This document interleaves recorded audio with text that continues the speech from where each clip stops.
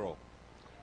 So Genesis chapter 3, we'll stand together to read the words starting at verse 1. It says, "Now the serpent was more subtle than any beast of the field which the Lord God had made. And he said unto the woman, Yea, has God said, You shall not eat of every tree of the garden? And the woman said unto the serpent, We may eat of the fruit of the trees of the garden, but of the fruit of the tree which is in the midst of the garden, God hath said, You shall not eat of it, neither shall you touch it, lest you die. And the serpent said unto the woman, You shall not surely die, for the Lord does know that in the day you eat thereof, then your eyes shall be opened, and you shall be as gods, knowing good and evil. And when the woman saw that the tree was good for food, and that it was pleasant to the eyes, and a tree to be desired to make one wise, she took of the fruit thereof, and did eat, and gave also unto her husband with her, and he did eat. And the eyes of them both were opened, and they knew that they were naked, and they sewed fig leaves together, and made themselves aprons." Father, we thank you for your wonderful presence that's here in this house. This morning we just pray that as we open your word together, that you would speak to us, Lord, that you would have your way. You know every heart and every situation. And we know, Lord, that you want to minister to your people. And so, Lord, we ask you, trusting you in Jesus' name. Amen, amen. You may be seated. Genesis chapter 3 records the account of the first disobedience to God by mankind, and begins the long story that flows throughout the scripture of our need for a Savior, or our need for a Redeemer. Now, if you grew up in a church environment, or you've been in church for a while, the fact that a snake speaks in this passage is not new to you.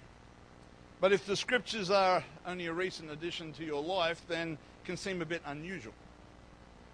Exactly what the relationship or interaction with animals was before man fell is unclear. It does seem, however, that Adam and Eve were not particularly shocked by the fact that the serpent spoke to Eve. You don't see words recorded of Eve saying, "Hey, check that out, a talking snake." But it happened, and there was no particular surprise by that fact. And there's been a lot of discussions held, a lot of sermons have been preached about the balance of responsibility, or who was to blame here. Was it Adam? Was it Eve? Was it the woman's fault? After all, she ate the fruit first. But then, was it the man's fault? Because it seems that he was present and didn't do much about it. Was it 50-50? Was it 60-40? Was it 70-30? Who knows? And, I'm not particularly interested in being politically correct, because that's not often biblically correct. But I'm happy to basically say Adam and Eve were both responsible. At the end of the day, the principle of the scripture is when we do wrong, we have to own our own actions. And so either of you husbands or wives that are trying to blame Adam or Eve, we both have to take responsibility for our forebears. But having said that, don't stone me just yet, ladies. Having said that, Paul wrote to Timothy and he said, Adam was first formed and then Eve. And he said, and Adam was not deceived. But the woman being deceived was in the transgression. I got to thinking about that. So if Adam was not deceived, what made him willing to take the fruit and eat it? They both knew. Adam and Eve both knew. Eve actually misquoted it in her conversation with the talking snake, that God had said if they ate of that tree, they would surely die. Both Adam and Eve knew that. And so, if I can speculate for a moment, when Eve took a bite and Adam saw that she didn't drop dead, he perceived that it was okay, and that perhaps the situation wasn't quite as serious as God had said. After all, here's his wife chomping away on this piece of forbidden fruit, and nothing seems to be wrong. She hasn't dropped dead. She hasn't turned into a pillar of salt. God hasn't reached down and squashed her like a bug. So maybe it wasn't as serious as they thought. There were some things that changed. They realized they were naked. They tried to do something about it, but nobody died. Nobody died. But then God came walking in the garden. And instead of enjoying the beautiful communion with God that they were used to, they hid themselves. And when it was all said and done, they were banished from the garden. They received consequences for their actions, and their relationship with God was never the same again. And just as God had said, they began to die. Amen. I want to preach or teach a little bit about this morning about deception, perception, and reality. Deception, perception, and reality. To deceive is to deliberately cause someone to believe something that is not true, especially for personal gain. To deceive oneself is to fail to admit to yourself that something is true. To perceive, and I promise you I'll probably get these words mixed up at least once this morning, so just bear with me. But to perceive is to become aware or conscious of something, or to come to realize or understand, especially through our senses, or to interpret or regard something in a particular way. And reality, I think we all understand what reality means, but so it doesn't get left out. Reality is the state of things as they actually exist, not as they might be by an idealistic or notional idea. And so Eve suffered as a result of a deception. Adam made a false perception. But God is always the reality. And that's why the Word of God is so important today. Because the Scripture says that it is forever settled in heaven. That it is one of the very few things in this world that simply does not change. It is God's Word. It's not dictated to by economy, by fashion, by popularity, by trends in society, or what the government of the day thinks. It is settled. And so it is so important to us because it is the filter through which everything must pass. Our actions, our thoughts, our lifestyle, our cultures, our attitudes, our decisions all have to pass through the Word of God to be examined, to see if they are deception, perception, or in fact reality. Amen. When we gather together and we worship the Lord together as we have this morning, the Word of God is preached, I have a question. What do you do with the Word of God once you've heard it preached? What do you do with the preaching of God's Word? I love how the preaching of the Word is able to impact us in a service.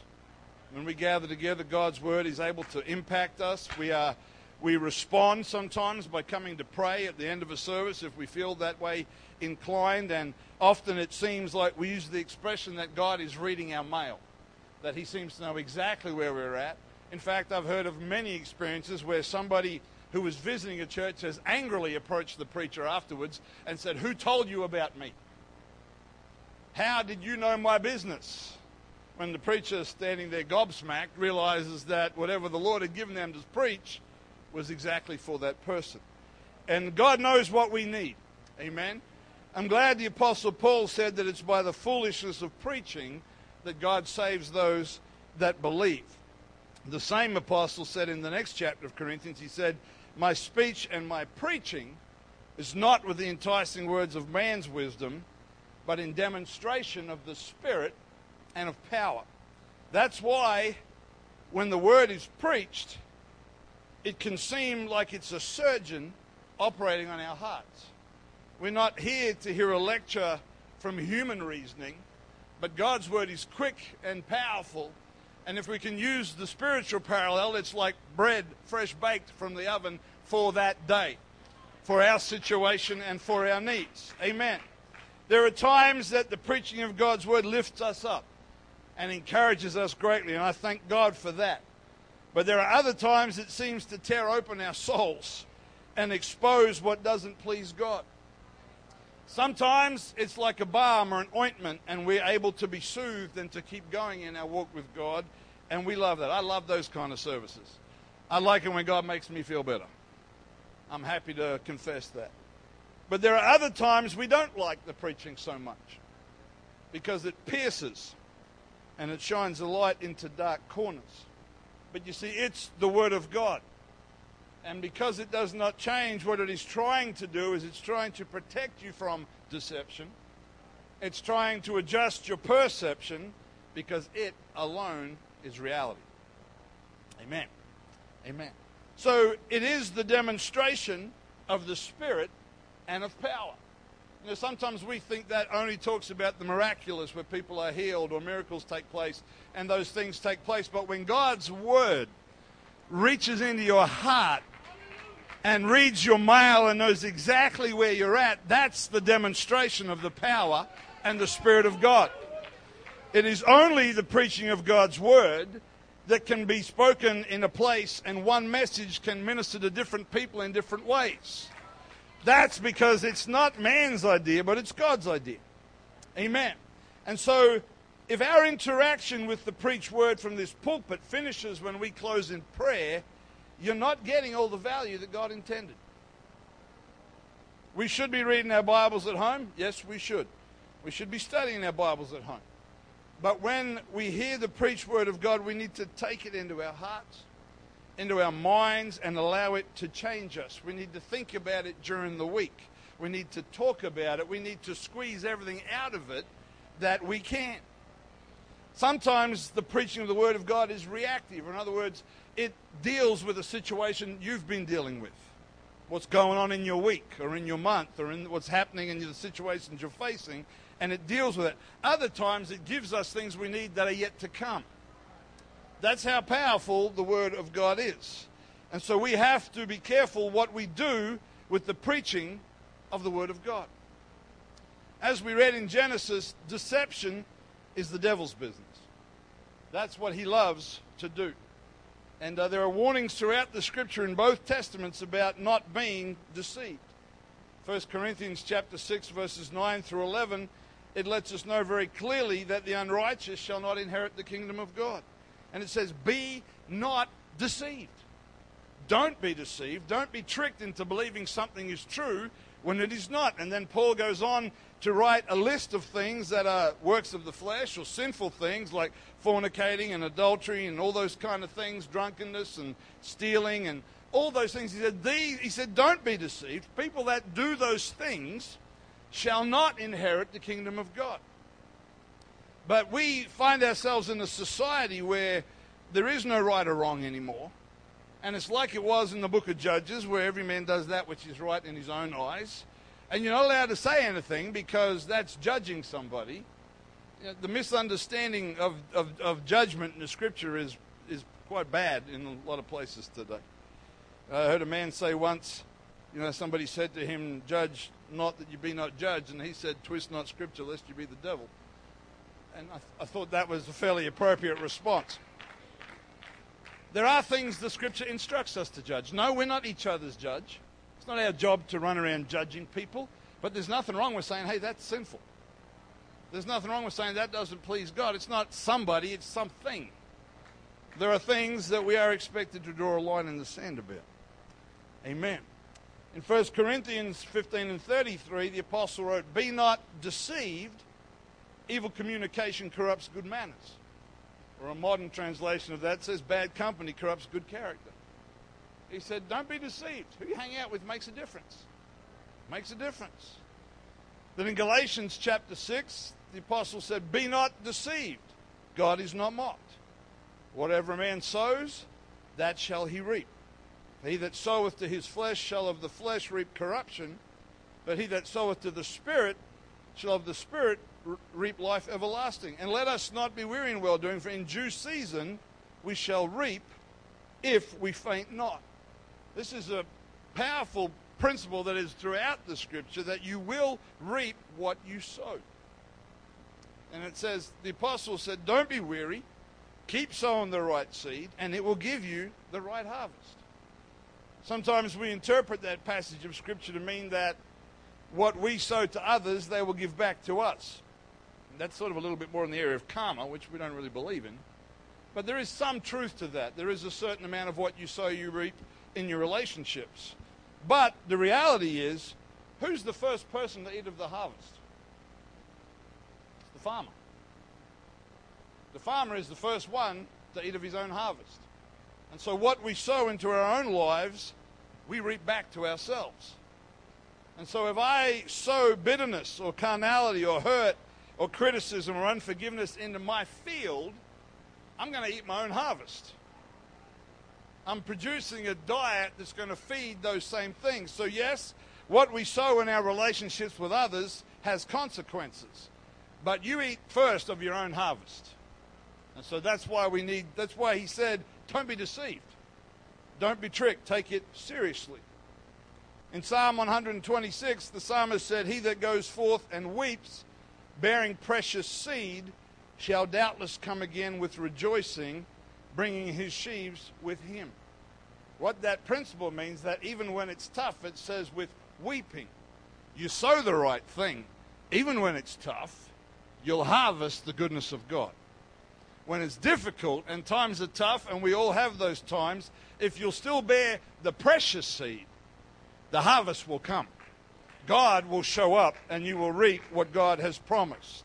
Go with me to Isaiah chapter 44, please. This chapter of prophet Isaiah it speaks about a man as an individual, but it's really a reference to the spiritual state of Israel and their relationship with God. And I want to start to read at verse 19 of Isaiah 44. It says, and none considereth in his heart, neither is there knowledge nor understanding to say, I have burned part of it in the fire. Also I have baked bread upon the coals thereof. I have roasted flesh and eaten it. And shall I make the residue thereof an abomination? Shall I fall down to the stock of a tree? The person is saying that the writer is telling us this sinful person who's been deceived doesn't really grasp the fact that the same tree that they've used to light a fire and make bread and cook meat and do all the rest of it on, that same tree they've made an idol out of and burned down to it, bowed down to it. They don't realize they're deceived, because in verse 20 it says, he feeds on ashes, and a deceived heart has turned him aside, that he cannot deliver his soul, nor say, is there not a lie in my right hand? And so a deceived heart that turned him aside has made it almost impossible to comprehend the deception that they're in. In fact, he cannot recognize that in his right hand, where there should be strength, there is a lie. There is deception. Amen. Now, that's deception. Perception is not exactly the same as deception, but they're definitely first cousins. They're definitely related. And one can certainly lead to the other. Our perception of things has a massive impact on our lives. How we perceive ourselves, how we perceive each other, how we perceive God. When you read there are multiple places in the scripture, and we won't read them all for the sake of time, but many of us know the story of when the spies were sent into the promised land, and they came back, and when all the discussion took place, the overwhelming consensus of the people, because of the negative report, was that we were in their sight as grasshoppers, and we were in our own sight as grasshoppers. And so their perception of themselves was that in the face of the enemy, regardless of the promises of God, they saw themselves as little bitty insects, inferior, incapable, and easily destroyed. God had said, I will give you the land. I will clear out those before you. Everywhere you put your feet, I will give you. But their perception changed the history of their nation. And instead of going into the promised land and inheriting the promises of God, they began a 40-year death march in the wilderness. In 1 Samuel 17, many of us, since we were children, have heard the story of David and Goliath. And we read in 1 Samuel 17:11 that when Goliath came out and threatened and challenged and bluffed and boasted, it says, when Saul and Israel heard the words of the Philistine, they were dismayed and greatly afraid. In the exact same environment, a young shepherd boy named David comes in. Nothing's changed. Same armies, same battlefield, same giant, same challenge. That young man comes in and he says, who is this uncircumcised Philistine that he should defy the armies of the living God? Identical situation, very different perception. Very different perception. And we also know the story in the Old Testament in 2 Kings where Israel's enemies surround the city of Dothan because Elisha is in there, and Elisha, by the power of God, is giving their king the enemy's plans. And so they figure, we wipe out the prophet, we'll win the war. They surround the city. The prophet's servant gets up in the morning to, make coffee. Probably wasn't cooking bacon and eggs, being Old Testament Jews, but he got up to make coffee, and he looked out over the wall, and he saw the host, he saw the army, he saw the enemy, and he said to his master, we're history. We're done. We're going to be slaughtered. But the prophet asked the Lord to open the servant's eyes that he could see that they which are with us are more than they which are against us. It wasn't a change of situation, it was a change of perception. Amen. More than once in the Old Testament, God caused confusion or a false perception to come into the enemy's camp when Israel was in battle, so that they began to attack and kill each other. God just wreaked havoc in the enemy's camp, and instead of fighting against Israel, they began to kill each other and basically deliver themselves into Israel's hands. It's the power of God in demonstration. But here's the sobering question. Do you not think the devil would use the same weapon against the church? To confuse our perception and cause us to start hacking into one another. Perception is very, very important. You see, the thing about perception is there's an expression that says that your perception is your reality. And what you perceive, it doesn't matter what anybody else says, your perception is what you believe. Now, I've just recently completed doing a counseling course, which some of you are aware, and actually got one of my classmates visiting with us this morning, so better be careful. But one of the common threads that runs through the idea of counseling is that we have to take or try to help somebody go from how they think about something to thinking about something more factually. Or in other words, you're trying to slowly help them to challenge their perception and measure it against what is true. And that's not a new concept. The Scripture is full of that idea. The Scripture is full of the idea of God saying, I want you to think the way that I would have you to think. Not the way that you think, but the way that I... That's why you'll hear me reference it often in Ephesians 4, where it talks about there is a putting off of an old life, there is a being renewed in the spirit of our mind, and a putting on of a new life. God is saying, your thinking was twisted because of sin. That's not how I think about you. That's not how I think about how you should think about me. That's not how I think how you should think about others. And so we need to change that. And so in a sense, God's been involved in counseling since the beginning of humanity. And he's a whole lot better at it than I am. Or that anybody is, really. Amen. In Isaiah, let's turn there. We're not taking too long. Isaiah chapter 54. This is a well-known verse of Scripture. It's even been put to song more than once. Those of you that are old enough to have listened to a bit of Fred Hammond might recognize this scripture. Those that are young enough, well, you missed it. Isaiah 54 and 17 says, no weapon that is formed against thee shall prosper, and every tongue that shall rise against thee in judgment thou shalt condemn. This is the heritage of the servants of the Lord, and their righteousness is of me, saith the Lord. Notice the verse does not say, no weapon shall be formed against you. That's not what it says, but sometimes that's how we perceive it.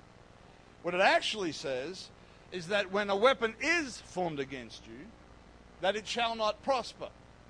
What does that mean? That means that that weapon's original intent, the thing that it was fashioned for, that will not be achieved. It does not say there won't be weapons formed against you. It does not say that there won't be a battle. But it does say that the purpose that it was formed for will not be successful. What is the devil's purpose? The Lord said in John 10, the thief comes not for what? But to steal, to kill, and to destroy. That's the devil's purpose. But then there's a little word in there that says, but I have come, that you might have life, and that you might have it more abundantly. That same comparison exists in John 16 and 33, where the Lord said, "These things I've spoken unto you, that in me you might have peace." He said, "In the world you shall have tribulation." He said, "But be of good cheer, I have overcome the world." You see, there is no guarantee in Scripture that there will not be a battle, that there will not be a tribulation, that there will not be things that come against us. The guarantee is that if we trust Him, that weapon that is formed against us shall not prosper. Amen. You see, there is a comparison here between what the devil desires to achieve and what God can actually do in the exact same situation. And when we get our perception adjusted and recognize that what we think is only a battle or only an obstruction, God sees as an opportunity, and we trust Him, it will change the way that we think. Nobody likes the battle. Everybody wants the blessing. Nobody likes the battle. But perception in the face of opposition is crucial. Having the right viewpoint, knowing who our enemy really is, knowing who our God really is, and knowing who we really are. If we have the right perception, we'll still have the battle, but the weapon will not achieve that which it was fashioned to achieve. You see, God is able, this must really mess with the devil's head, because God is able to take His best efforts and turn them and produce something that actually benefits us and glorifies Him. If I was the devil, that would drive me insane. You're trying to destroy, and God is able to take it and convert it somehow and turn it into a victory and glorify Himself. The classic example of this is the story of Joseph. Joseph said to his brothers, "You thought evil against me." He said, "What you did, that wasn't a real godly thing. It was wicked. It wasn't of God." He said, "But God meant it unto good, to bring it to pass, as it is to this day, to save much people alive." In fact, a few chapters earlier, Joseph said, "God sent me before you to preserve you." Now, that's a bit twisted as to what actually happened. His brothers sold him into slavery. They betrayed him. They sold him like a piece of merchandise. It was a horrible, wicked thing that was not blessed of God, that God did not tell them to do. But along the way, because Joseph kept his head straight, he kept his perception right, God took that and He twisted it and turned it into a situation that would preserve His family, that would become the nation of Israel, that would bring us the Messiah. That's what God is able to do. Another verse that underlines that principle is in the Psalms, when the psalmist said, "You have turned my mourning into dancing." He didn't say you've replaced it. He said you've turned it. You've taken that which was bringing me grief, and somehow, as only God can, you've turned that into dancing. You've put off my sackcloth, or the garments of mourning, and you've girded me or clothed me with gladness. Nobody is pretending that things don't get hard. Anybody that tells you that is not reading the same Bible that I'm reading. But we have to be careful not to let our hearts deceive us, because the Scripture says the heart is deceitful. It's desperately wicked, and who can know it? And so if our perception is dictated by our emotions, when we're going through something, if we allow our perception to be governed by how we feel, our view will be wrong. And we'll start swinging our sword at the wrong person and get it all messed up. So we've got to be careful our heart doesn't deceive us, and we've got to be careful that what we perceive doesn't drag us down. In the book of Daniel, chapter 3, you don't need to turn there, it's a well-known story. It talks about 3 young Hebrew boys that were thrown into a fiery furnace. God didn't stop them from going into the furnace. Could have. He could have just breathed and snuffed out the fire. Could have done whatever He wanted to do. But He allowed the 3 Hebrew children to go into the fiery furnace. But when they went into the furnace, He was in the furnace with them, And not only did he cause the bonds, the ropes to be consumed, he changed the whole perception of himself in the eyes of the king of the known world. That's how God is able to take that which seems, fiery furnace seems pretty grim. Not a high rate of survival. But just as God was in the furnace, he's still in the ship with the storm. That's the reality. That's the reality. The devil wants to deceive us. He wants to give us a false perception. But the reality is that God is still in the ship. And that if you will trust him, it does not matter how bad that weapon looks, it shall not prosper. Let's stand together this morning. Let's lift our hands and just worship the Lord for a moment. Amen. I wonder if across this place we can ask God to change our perception, to open our understanding, to recognize who really is our enemy, to recognize who really is our God. I'm not going to be deceived. I'm going to look to him for my reality. Hallelujah, Jesus.